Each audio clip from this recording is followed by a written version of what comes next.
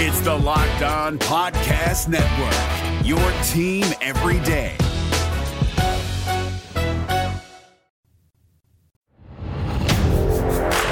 You are Locked On Indians, your daily Cleveland Indians podcast. Part of the Locked On Podcast Network, your team every day.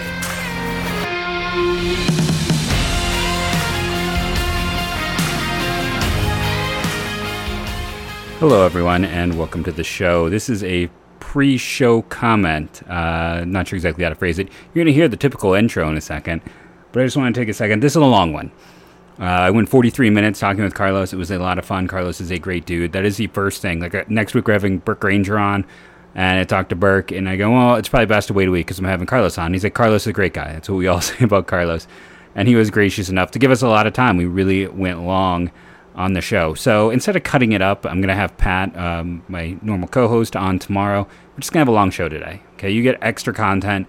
If you like the draft, this is draft heavy. It is prospect heavy. It's a lot of fun. So sit back and enjoy. People always say you want more. Well, here's one that's going to be about 50 minutes when we get probably all said and done. So, again, feedback is always appreciated. Let me know what you think.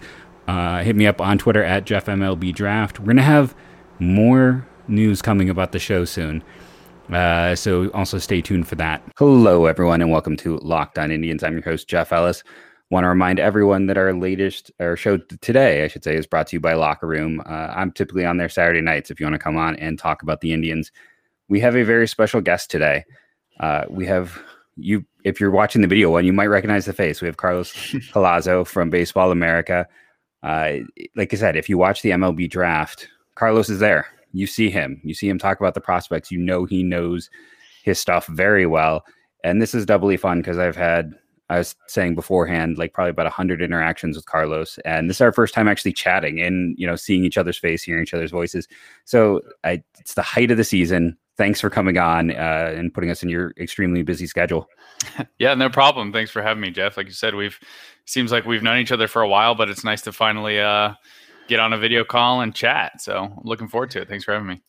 No, I find it a lot of fun. It's just fun to talk baseball with people. And with as crazy as the past year has been, the virtual forum it's been kind of nice in any form to get to talk to baseball. So it's great to have you here to kind of drill into your wealth of knowledge right off the bat. So for people who are listening to my podcast who know a little bit about the draft, they probably know about the Vandy arms.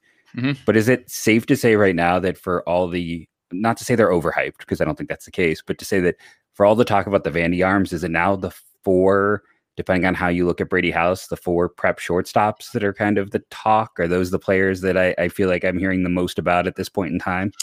Yeah, well, I think you're right to say that they're not overhyped generally, but I do think their hype exceeds kind of where they're at with these shortstops. I think the shortstops are probably just underhyped. I mean, they're all in a similar tier of talent. Really throughout this entire process, we've had 4 guys, maybe now it's 5 guys who are kind of in this top tier of players, and no one really has a consensus on who's the top guy. Some people might like Jack Leiter. Some people might like Kumar Rocker. Some people might like Marcelo Meyer, the high school shortstop out of California. And some people might prefer Texas shortstop Jordan Lawler. So those are typically the guys that get talked about at the top. And I understand why the Vanderbilt arms are very popular for people who maybe aren't as in deep in the draft, just because you can see them every weekend. They play for a very prominent college program. I mean, Kumar Rocker is perhaps the most famous college baseball player we've had in years. Maybe Jack Leiter is kind of at that same level, given what he's done this year. So I understand it, but I do think there is a lot of attention for the high school shortstops on the team side who are picking at the top of the draft. In our last mock draft, I think we had 3 high school shortstops going with the first 3 picks. And we've heard that a lot of the teams out there are bearing down on those guys. And I think in addition to the 2 high school shortstops I've already mentioned, Brady House out of Georgia and Khalil Watson out of North Carolina are 2 guys who were probably going to be off the board very quickly. I mean, this high school shortstop class is one of the best. It's easily the best that I've ever seen, and it's got a chance to be one of the best of all time in the draft. I mean, if 4 high school shortstops go in the top 10 picks, that'll be the first time that's happened in the Baseball America era, which goes back to 1981.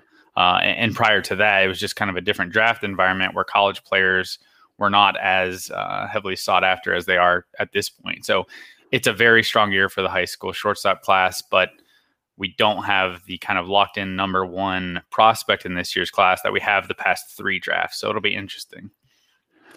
Yeah, you talk about like history. I know this is a Locked On Indians podcast, but one of my favorite like random historical facts is that in the entire history of the draft, and we're like over 50 years now, the Detroit Tigers in the first round have drafted a shortstop twice. One of those being Scott Moore, who the minute he was drafted was moved to third base.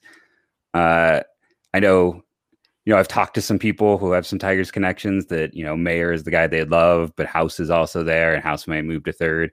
It is, to me, very interesting idea that the Tigers would go shortstop, but doesn't it? I guess I'm, without giving too much information, the high school shortstop seems to be a position that I've heard heavily just in my minor chats there, which would be, like I said, going against 50 years of history. Yeah, no, I think it is interesting. I mean, I could see a pitcher going in that spot, but it does seem like we've heard more bats there than pitching, and there's still plenty of time for things to change, so we'll see what happens. But I'm also curious if some of the financial like underslotting kind of gets in the way there and teams try to get creative just because there is no clear order of how to line up the talent. So teams just go search for a haircut and put that money to use later in the draft, because I do think it's a very deep draft class. While maybe some teams are underwhelmed with the amount of impact talent at the very top, I think this is one of the better draft classes that I've covered in terms of depth. And that's partially because it was a 5-round draft last year when the 2020 class was already strong on depth and many of those players are back. And there's just so little consensus this year because of how the draft cycle has played itself out, that it's really, I think from a fan perspective, it's probably going to be one of the more fun drafts to watch, just because I'm assuming things are going to be all over the place and pretty crazy, but we'll see. You talk about consensus. Is it fair to say that there's only maybe 2 spots of consensus right now, top college bat and top prep arm? Do you feel like those are consensus with the players there, or is there anything else that you think is consensus? But I think as you said that. No, I think that's pretty fair. I think most people would have Henry Davis out of Louisville as the top college hitter in the class. I mean, he's had a pretty tremendous season, and really from the jump, he was performing at a high level, showing power. Doesn't show a lot of swing and miss.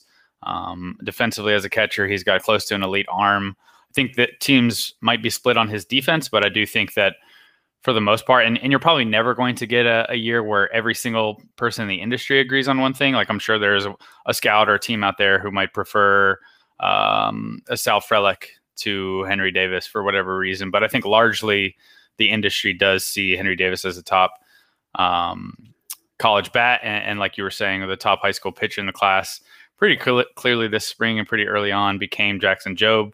After last summer, it was Florida prep right-hander Andrew Painter. But Jobe out of Oklahoma really has taken a step forward this spring. The people who like him see 3+ pitches across the board, really innate feel for spinning a breaking ball. I think probably one of the better prep breaking balls since Carter Stewart a few years ago. So he's kind of stepped into that position. So I think those are pretty fair claims to say that those 2 positions you can have some sort of an industry consensus on, whereas with college pitching, maybe it's a little bit dicier. With the high school bats, there are a number of options who you could make a claim for. So I think that's a fair point. Something else, just as someone who likes to dig into the minutia and the history of it, you mentioned Cleo Watson, who's kind of like the last of that tier of shortstops. I feel like that's something, very recent, where Cleo Watson, just due to his size, would have never been considered a top 10 pick because he is not the biggest guy. And now we see, Indians fans know that size doesn't necessarily mean you can't hit for power. Jose Ramirez is all of 5'8", if that. And Francisco Lindor was not the biggest shortstop, and he had 40 home runs. So if you can just talk about like Watson's general tools. At my very first, I always do my way too early mock, and the only picks I've ever gotten right is the White Sox, because I did it back-to-back years because they're so easy to do that. But my way too early mock back then, I had Cleo Watson to the Indians and talked about how he was their ideal infielder.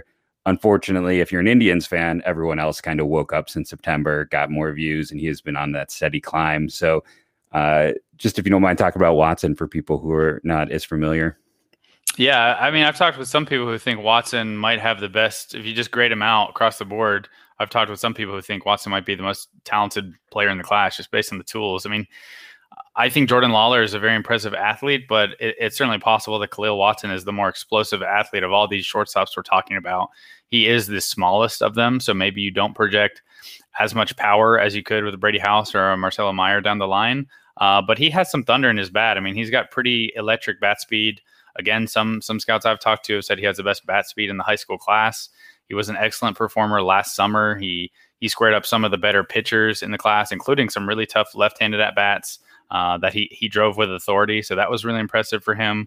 I think teams that are pretty model-heavy are going to like a lot of what he brings to the table in terms of bat-to-ball ability, performance against some of the top pitchers in the class last summer, and his age. He's fairly young for the class.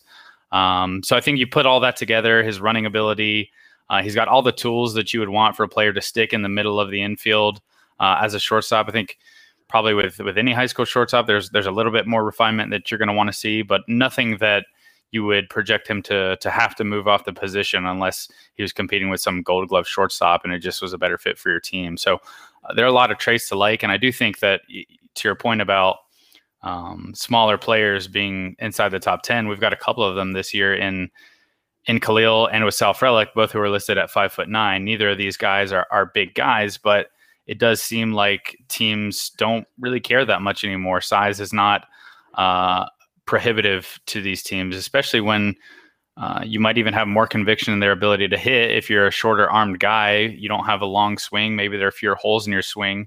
And given the way that power is playing in the big leagues, you don't have to be a big, beefy slugger to hit for average power and even more in some cases. So I really think that with Khalil, there's no real hole in his game to speak of.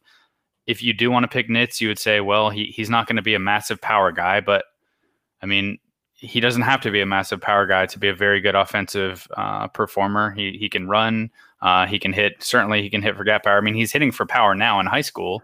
How much you think he's going to have in the future maybe is up for debate, but it's at least going to be solid power. And if you're an above average or plus hitter with average power, 70 grade speed, and premium defense, that's a really good player. No, absolutely. And it's one of those things, like, I feel like more and more I stop looking at height and I start looking at, you talk about bat speed, and then just when you can find those max exit velocities, it's interesting just how much has changed. Like I started heavy doing this like in 2011. And I remember writing about like the 2011, 2012 Indians drafts about them targeting undersized players as a market inefficiency. And here we are like a decade later. And it's like now the rest of the market's like, yeah, we don't care. You just talked about Sal Frelick. What if he's even smaller than Watson? I just love the athletic profile. I don't know. We see a lot of quarterbacks, and he was the all-state quarterback. I can't remember the last time. I'm sure some of the Canadian players, of course, but the all-state hockey player as well. And I'm very curious to see, like, does that translate into like balance and like it's just so many of those parts and pieces. With Sal Frelick, how do you feel?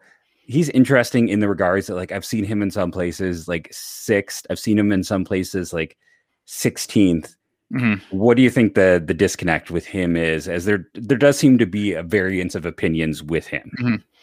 Yeah, I mean, if he goes 16, whoever takes him there, I don't remember off the top of my head who's picking 16. The Brewers are 15. Who's right after that? The Reds are 18. I can't think who's 16 or 17. If the Marlins get Frelick, I just looked it up. If the Marlins get Frelick at 16, that's a phenomenal pick in my mind. I think he certainly belongs in the top 10. We have him ranked in the top 10 because the scouting industry has given us the feedback that he belongs there. I do think the question, and what probably limits him from being in this elite top tier, is the question of impact. I think just based on where they are in their stages right now, you maybe can be a little bit more optimistic for the sort of power that Khalil is going to develop as he continues to grow and develop physically. But Sal is still a smaller guy. He's shorter. He's pretty well filled out for his frame, so he's not like a super skinny guy. And he does have some power to the pull side now. I think it's a question of how much power is he going to have in the pro game when he's using a wood bat. He has a tendency to get a little bit slappy at times, which has worked for him. He can push the ball the other way and use his double plus speed to turn singles into doubles and things like that. But again, when you kind of break down the tools, I think he's a plus or better runner. I think he's going to be a really good defender in center field. He has the athleticism that you would want for a premium defender. Doesn't have the biggest arm, but you don't really need that in center field with the running ability and the glove work that he can provide there. He's another guy who, kind of like Henry Davis, has really good pure bat to ball skills. I think he is a little bit more aggressive in terms of chasing outside of the zone than Davis is. So that might be another nit you could pick with him. Maybe you think that better pitchers will be able to expose that in his game. But again, at the same time, I think he's found success with hitting pitches outside of the zone and jumping on pitches that are not necessarily like firing off your A swing every time. If he gets better at doing that, I think he can be a much more efficient hitter in the pro game when maybe he's not able to kind of slap out of the zone stuff around as easily as he's doing right now. But I think that, especially considering the college hitting class there this year, Frelick would be, I mean, personally for me, he would probably be my second college bat after Henry Davis. And I think there are probably scouts who believe that as well. But you get into the Matt McClain at UCLA tier, you get into Colton Cowser at Sam Houston State. So there are a couple of guys who are maybe more jumbled once you get to kind of the second tier of players in this class. But I'm very high on Frelick. And I think maybe what separates him or what excites me about him is just that competitive nature that he has. You mentioned the multi-sport background out of high school. Every person that I've talked to that knows him personally, coaches, scouts who are really close with him, just rave about his makeup and his intensity, how he plays the game. I just think he's going to get every last bit of talent out of himself, and I think he's going to make the most of his tool set and then some. I think he's really that type of player. Yeah, I'm really excited for whatever team gets him. I think he's going to be a very fun player to watch in addition to a very good one. No, I definitely agree with you. I think the 4 college players you named is the exact order I have them in. So I'm right there with you with Frelick at 2. We're going to take a quick break here, talk about our sponsors, and I'm going to come back and ask Carlos a little bit about the Ohio kids. It's I told, as I talked about on the podcast, I moved out of Ohio 2 years ago. And of course, they proceed to have the greatest class, I feel like, in the last 10 years. So I'm going to ask Carlos all about some of those talented players, specifically some MAC players in a second. But let's talk about rockauto.com. They've been our sponsor for over a year. You know, by now it's a family-owned business serving auto parts customers online for 20 years. Go to rockauto.com to shop for auto and body parts for hundreds of manufacturers. They have everything from engine control modules and brake parts to tail lamps, motor oil, and even new carpet. Whether it's for your classic or daily driver, get everything you need in a few easy clicks delivered directly to your door. The rockauto.com catalog is unique and remarkably easy to navigate. Quickly see all the parts available for your vehicle and choose the brands, specifications, and prices you prefer. Best of all, prices at rockauto.com are always reliably low, and the same for professionals and do-it-yourselfers. Why spend up to twice as much for the same parts? Go to rockauto.com right now and see all the parts available for your car or truck. Right Locked On in their How Did You Hear About Us box. Right Locked On Indians, Locked On MLB. Amazing selection, reliably low prices, all the parts your car will ever need. rockauto.com. Okay, so there's the so and the okay, which lets all of my listeners know I've been doing this for 500 episodes. We did our 500th episode last week. I still can't break that. I have a tendency to use the word like as a filler a lot, so I'm right there with you. But it's like every time I do an ad read, it's always like, it's okay. Mm-hmm. So I guess it's my way of letting people know, oh, okay, I can go back to that point. Exactly. I understand. I listen to podcasts. I skip the ads as well. I understand. But, as I was saying beforehand, we lost 2020 was like, I didn't get to see any college games. 2019 was my last year in Ohio, and that was not the strongest year necessarily there. The MAC was down a bit. I think it may have been the Dre Jameson year. Was the top guy. But this year, I can't recall the MAC in particular. And, just Wright State is always its own little powerhouse. And the MAC is Sam Bachman. We have to start there, right? I mean, he's going to probably go in the top 15 picks. Is that a safe assessment to say? I mean, I know there's more risk, but if you're, let's put it this way, we Bet Online is one of our sponsors. If you were gambling, you would bet in the top 15, not after the top 15, right? Yeah, if I had to pick one of those, I would definitely take within the top 15. But I think the safest range is probably in that kind of like 10 to 20 range. So somewhere in the middle of the first round, I would expect him to go. I mean, in some ways, I think of him kind of similar, in very different ways, but kind of similar to Garrett Crochet. a year ago. I mean, he's a guy with explosive, pure stuff. Who, if you put him in a big league pen right now, like we saw with Garrett Crochet, I think he would be able to get outs. It's maybe the most explosive 2-pitch combo in the draft, with a fastball that's routinely up into the triple digits and a slider that gets 70 grades at times. It's probably one of the harder sliders in the class.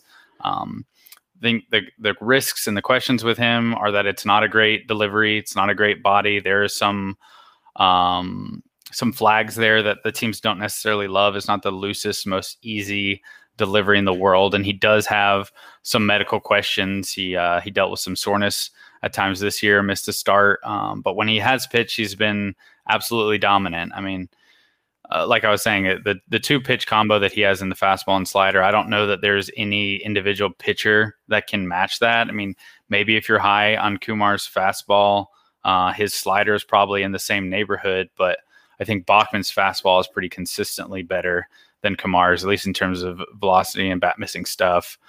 So yeah, he is. If you like power arms, Bachman is going to be one of your favorite players in this class, I would imagine. And I mean, you talked about and I've mentioned as well, there is a thought that he could be like Finnegan or Crochet, right? That he's that guy that those two pitchers give him a chance to succeed this year in the majors in a bullpen role, right? Yeah, certainly, depending on the team that he gets drafted by. If there's a need right away and a team is competitive and just needs a bullpen arm that they can really feel good about, and Bachman is healthy, then I don't see any reason why they couldn't be pushed along pretty quickly. But I also think there are probably a lot more pitchers who could be pushed a lot more quickly than teams generally do. I understand that you don't necessarily want to start the clock on a first-round pick immediately.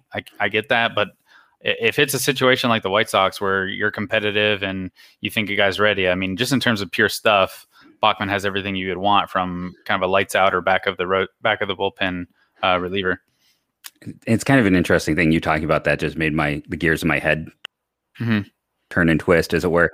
It's like spending a first-round pin is probably cheaper and going out and acquiring a similar relief pitcher with multiple years of control. While that guy might be a little more of a sure thing, I've always been anti-reliever early. I mean, that's just one of my things. But there's kind of a weird logic where it's like a first-round pick, you couldn't then turn around and trade like a mid-first round pick for a good reliever. It doesn't, when the Indians went and got Andrew Miller, again, Andrew Miller was someone completely high-end, top shelf. It cost them 2 of their top 10 and 2 more interesting guys. But a mid-first round pick, if you can get a guy who's even like a 7th and 8th inning guy, that's probably a strong use of assets for a team that's looking to contend this year.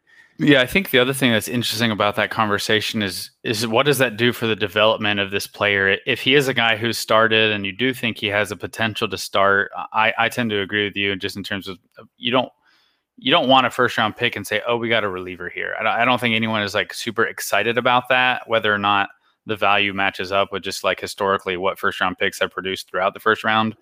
You could probably make an argument either way, but I think most teams want to get something that's more impactful, although at the same time, bullpen pieces have been more important in today's game than maybe 10 years ago.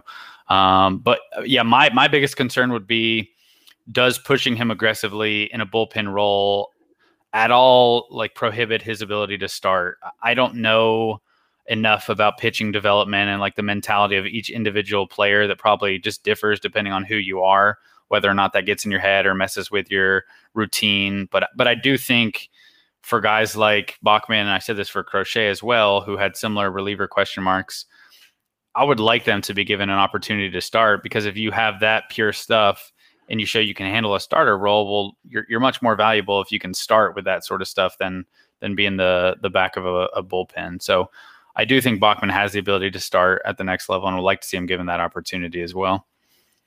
No, I agree with you 100%. And as you're talking, I mentioned, as made me think about him, where his best time in the majors was that time with Kansas City as a rookie, and he's never really found that consistency since. Speaking of left-handers, it's, again, with the Mac, it's kind of crazy that you got a 6'6" lefty who's throwing in the lower to mid 90s, and he's the also ran the afterthought. Joe Rock at Ohio University, I was talking about on the show recently. I think he might be their best prospect since Mike Schmidt. It's odd to see a guy who's that big and throws that hard. Not to say they don't show up in the MAC, and Ohio University is a solid contributing team, but that's not typically where you see the Miami of Ohio has put some guys out there. Kent, Ball State. OU's a little bit more off the beaten path in the MAC in terms of a guy like that. If you can just talk about Joe Rock and, what you've heard about or seen with him this year. Yeah, Rock was a guy who popped up last summer, I believe. He threw really well, showed really impressive stuff with a fastball that got up into the mid-90s and a slider that was pretty consistently given above average or plus grades. And when you've got a 6'6" left-hander like that with that sort of stuff, you're immediately intrigued. I think the concern was how many strikes was he going to throw? He had a history of walking guys at a pretty high rate, so that was the concern. I think he's pitched pretty well this year. He's probably in that second round consideration at this point with a group of college left-handers who might go around that range. Some teams might like him higher. There was early chatter that he could go in the back of the first, so it wouldn't be stunning if he were to go in that range. But yeah, no, I think the two-pitch mix is really exciting. He doesn't have to live in the mid-90s with his fastball and the extension and sort of the look that he gives hitters. He can live in the low 90s with his fastball, and he should be fine. And he's one of the better left-handed pitchers in this class. I mean, he's probably in that second tier that has a couple pitchers, including Michigan left-hander Stephen Hajar and a few others. I think Jordan Wicks is pretty solidly the top college left-handed pitcher in this class, but there are a number of good ones that I think we should be expecting to see go in that second or third round range, and Rock would certainly be one of the first ones that you point to. Now, I know the traditional way would be to ask you about Albright at Kansas State at this point, or Kent State. Ooh, getting my states confused. But instead of going there, the guy I'd like next in the state, just in terms of college players, is Tyler Black at Wright State.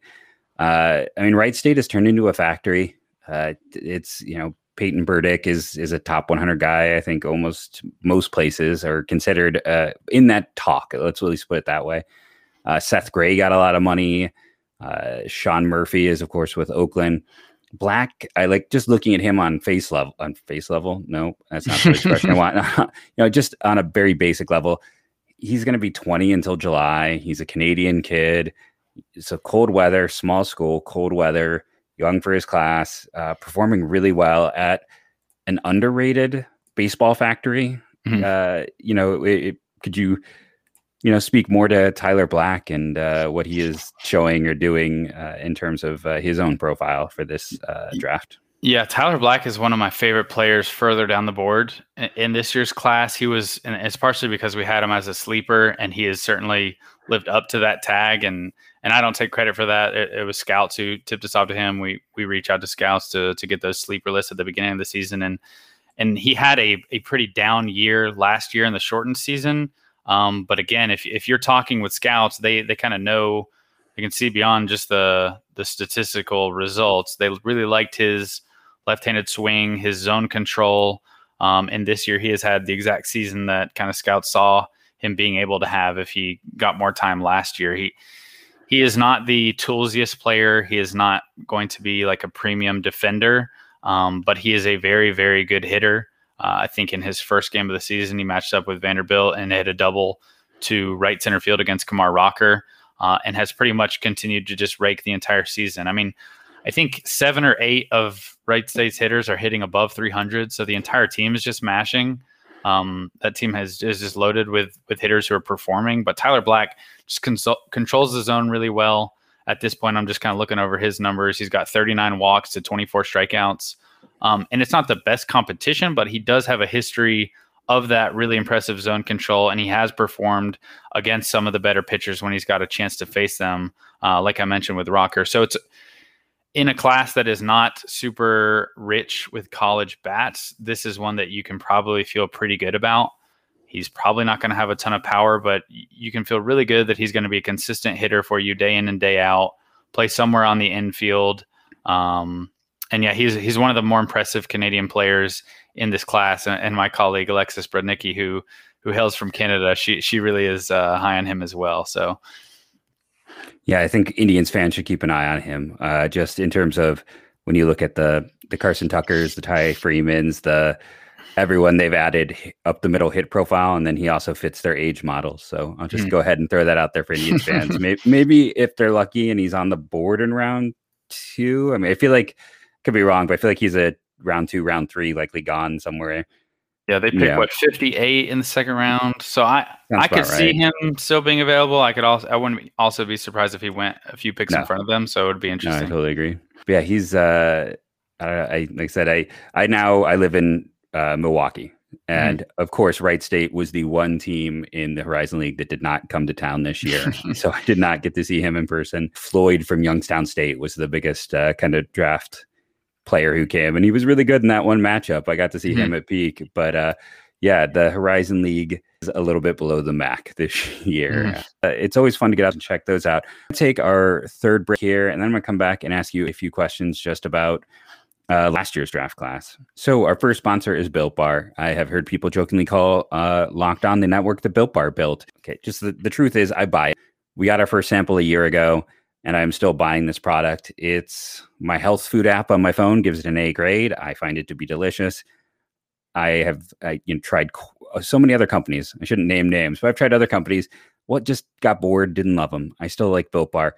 I just got the grasshopper chocolate in the mail as something to try. It's the upside of hosting on the network. I'm constantly getting random Built Bars, yet I still buy from them. It is such a delicious product. It is good for you. It tastes good.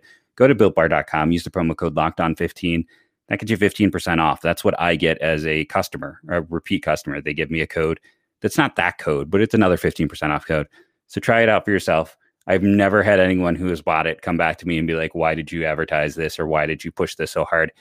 Everyone likes it. Everyone loves Built Bar. Go to BuiltBar.com. Use that promo code LOCKEDON15. Try it for yourself.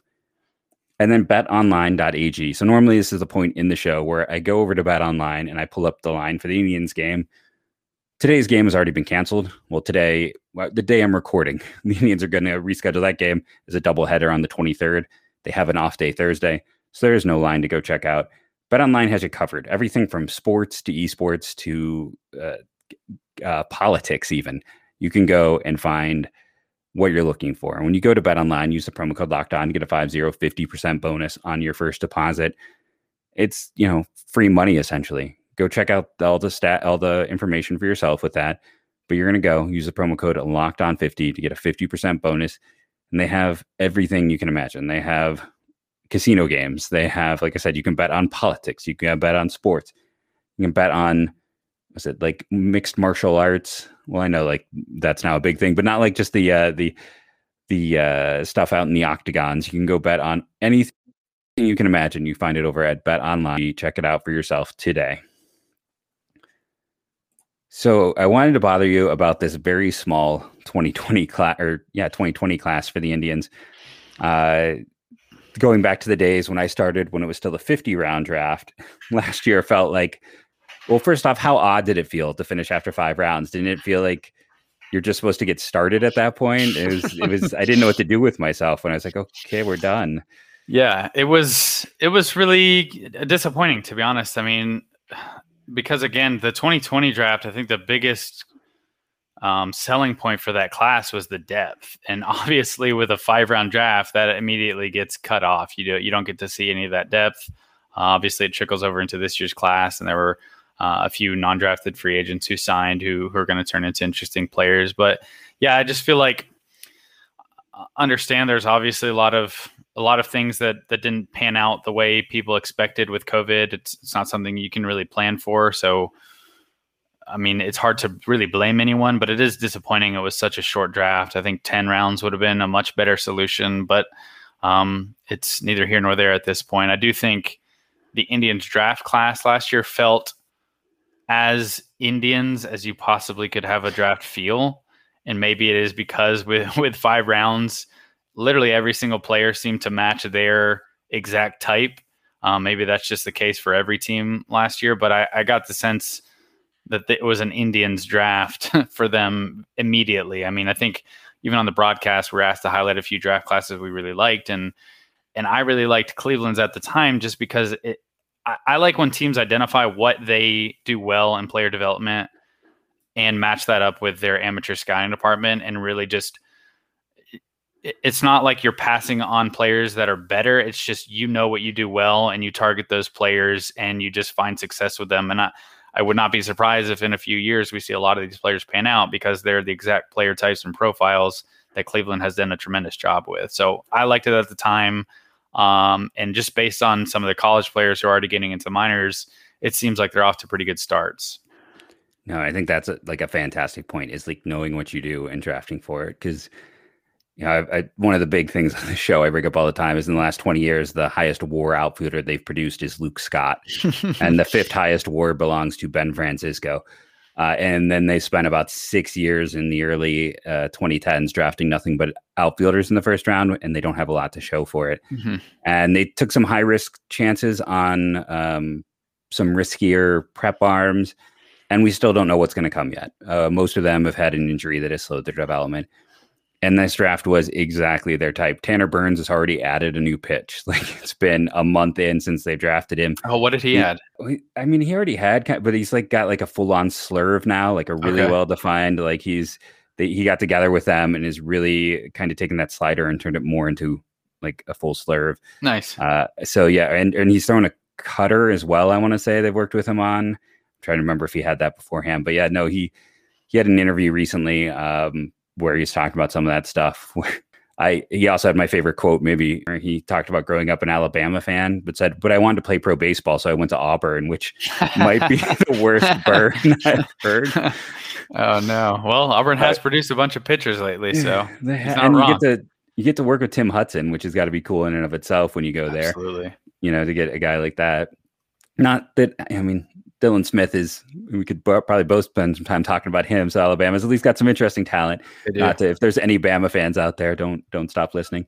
But yeah, it's Burns is obviously really interesting. But whenever I talk to people, the name they want to bring up from that class is everyone's starting to call him Logan T. Allen. I want to call him Logan Allen the Younger. It's just not catching on. That's a good one. I like that, actually. I'll help you push that into the internet if you need. I could appreciate that. Yeah, I just feel like the Younger isn't outside of like Roman history. We don't. It's got some Game of Thrones vibes. Yeah, so exactly. So I think we could go with, but he's the guy a lot of people want to talk about. My favorite random stat, and again, it's unfair because Garrett Mitchell got hurt, but I'm always like, hey, Logan Allen had more home runs in college than Garrett Mitchell, who got drafted before him. So. Again, he got hurt and he was developing. It's kind of like if I took a dig at Matt McClain, also a UCLA guy, where it's like they had slow developmental curves and they had injuries. It's not quite fair. UCLA on this podcast, huh? I have been kind of crappy to UCLA on this podcast just because of developmental curves not being to my liking. Them, and then my history of pointing out that Brandon Geyer is the fifth highest WAR in Virginia history. It's just things like that probably make so I've offended Virginia, UCLA, and Alabama. So that's what you do to lose listeners right there, is go for you're good. The strong programs. But Logan Allen praising Florida International. Is that where he was? That's right. FIU, not to ding them, but I'm not bringing back the listeners from Virginia comparatively in size there. But if you don't mind talking about Logan Allen, like I said, he's the one that people keep bringing up about how much they just like the basics, what's there, and specifically what's there for a team like the Indians with what they do with similar types of arms. Yeah, I think just going back and looking over our draft report, but I remember at the time he was thought of as one of the more polished strike throwers in the class, and even going back to his high school days, he always had a track record of being a guy who was very advanced in terms of locating in the zone, understanding where to put pitches, mixing and matching. And what changed for him, I think, in college is that he took a changeup that was kind of a below average or fringy offering, and he turned that into a real weapon. And scouts thought of it as a plus pitch at the end of the day before the draft. Obviously, the two-way thing was interesting, but pretty much everyone we talked to thought his future was on the mound. I mean, a left-hander who runs his fastball into the 93, 94 mile per hour range, mostly sat in that 90 to 91 mile per hour range, but really the performance and the results he had was always really good. He never walked more than, I think, 2.7 per 9 in his college career. And so far in the minors, it's below 2 per 9 in a few starts this season. So I think he is that, that pitcher that the Indians have found success with, a guy who doesn't necessarily have the best pure stuff right now, but has the command traits that seemingly you cannot teach pitchers, or is very hard to teach pitchers, or improve much more than what you just are able to do. And it wouldn't be surprising to me if they helped him figure out a breaking ball that was maybe allowed him to have 3 above average pitches. I'm not sure just looking back, I don't think he had a curveball that was more than just an average pitch. So it wouldn't surprise me at all if the Indians were able to take that and beef it up a little bit like they've done with some of their other pitchers. But again, one of the better left-handers in the class, if I'm remembering correctly, and just a guy who didn't scream ceiling in the draft, but you could feel very safe that he was going to be a reliable pitcher for you at the pro level. And as soon as a team like the Indians took him, you just wondered, okay, what's he going to turn into now because of the success that they have had with pitchers of that type. So that's kind of what he was like. And Tanner Burns is similar. Again, not the most overpowering stuff. We saw him as a legitimate first rounder. The Indians got him in the comp round, I believe. But again, a guy who had some of the best command in the class, really, really loud SEC performance throughout his entire career, took the ball seemingly every week and just posted. Not the sexiest frame in terms of projection or size or breaking stuff, but really good feel for everything that he throws, solid average across the board with everything. So I feel like those two are similar, although one is lefty and one is righty, and one came from a power program and a power conference and one from a little bit smaller school, but both very similar traits, I would say. Yeah, and even Mason Hickman, who maybe has the least amongst like quote unquote stuff in that group, is also right in that line. They went hard at their type, which is what you said. It's why I loved the group as well. I was like, Mason Hickman was the ace, not Kumar Rocker. And it's like, well, maybe if the Indians get him to develop just a little bit more velocity or anything else, it's like, he's the one I'm kind of most intrigued to watch this year, just because if there's any sign of growth, that could be maybe the biggest steal for them in this class. Because I mean, he dominated the SEC. He was about as good as it gets in as good as it gets. And that was with stuff that really, I don't want to say it's bad, but he stayed kind of consistent to where he was. I felt like when he arrived there, but he's just such a cerebral, smart guy. He seemed ideal for them. Yeah, I think we put in his scouting report. I was just looking over it. Like, he is not a guy who you show up to and the first day you see him, you're like really wowed by him. But if you watch him consistently, he just performs every single game. You're just like, man, this guy is really consistent. He really knows what he's doing. You can find louder stuff all over the country, but just in terms of putting everything that he has together and working through a lineup and getting outs, he's very good. And again, all these guys, just kind of looking over their line so far, have performed, and all of them have pretty impressive strikeout to walk rates, which is what the Indians seem to be targeting. So it's working out for them so far. I mean, you go back to the great class. I can't remember the year, but it's like that strikeout. You look at their strikeout per nine, the walk per nine. That's the Savali, Bieber, Andrew Landtrip was the kind of the forgotten guy because he got hurt and is out of baseball.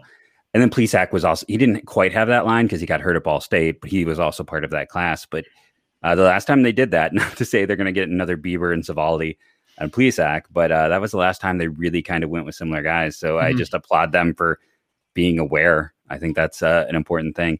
I promised. Oh, go ahead. No, I was going to say, and just to keep an eye for this year, we have UC Santa Barbara right-hander Michael McGreevy ranked number 23, and the Indians picked 23. So if he's there, I think that's a pitcher that, again, just shares all of these traits and maybe has more exciting like projection and pure stuff. So if he gets there, if he's on the board when the Indians pick, don't be surprised if they take him. I think he fits all the traits, and he's super young for the class too. So watch out for him.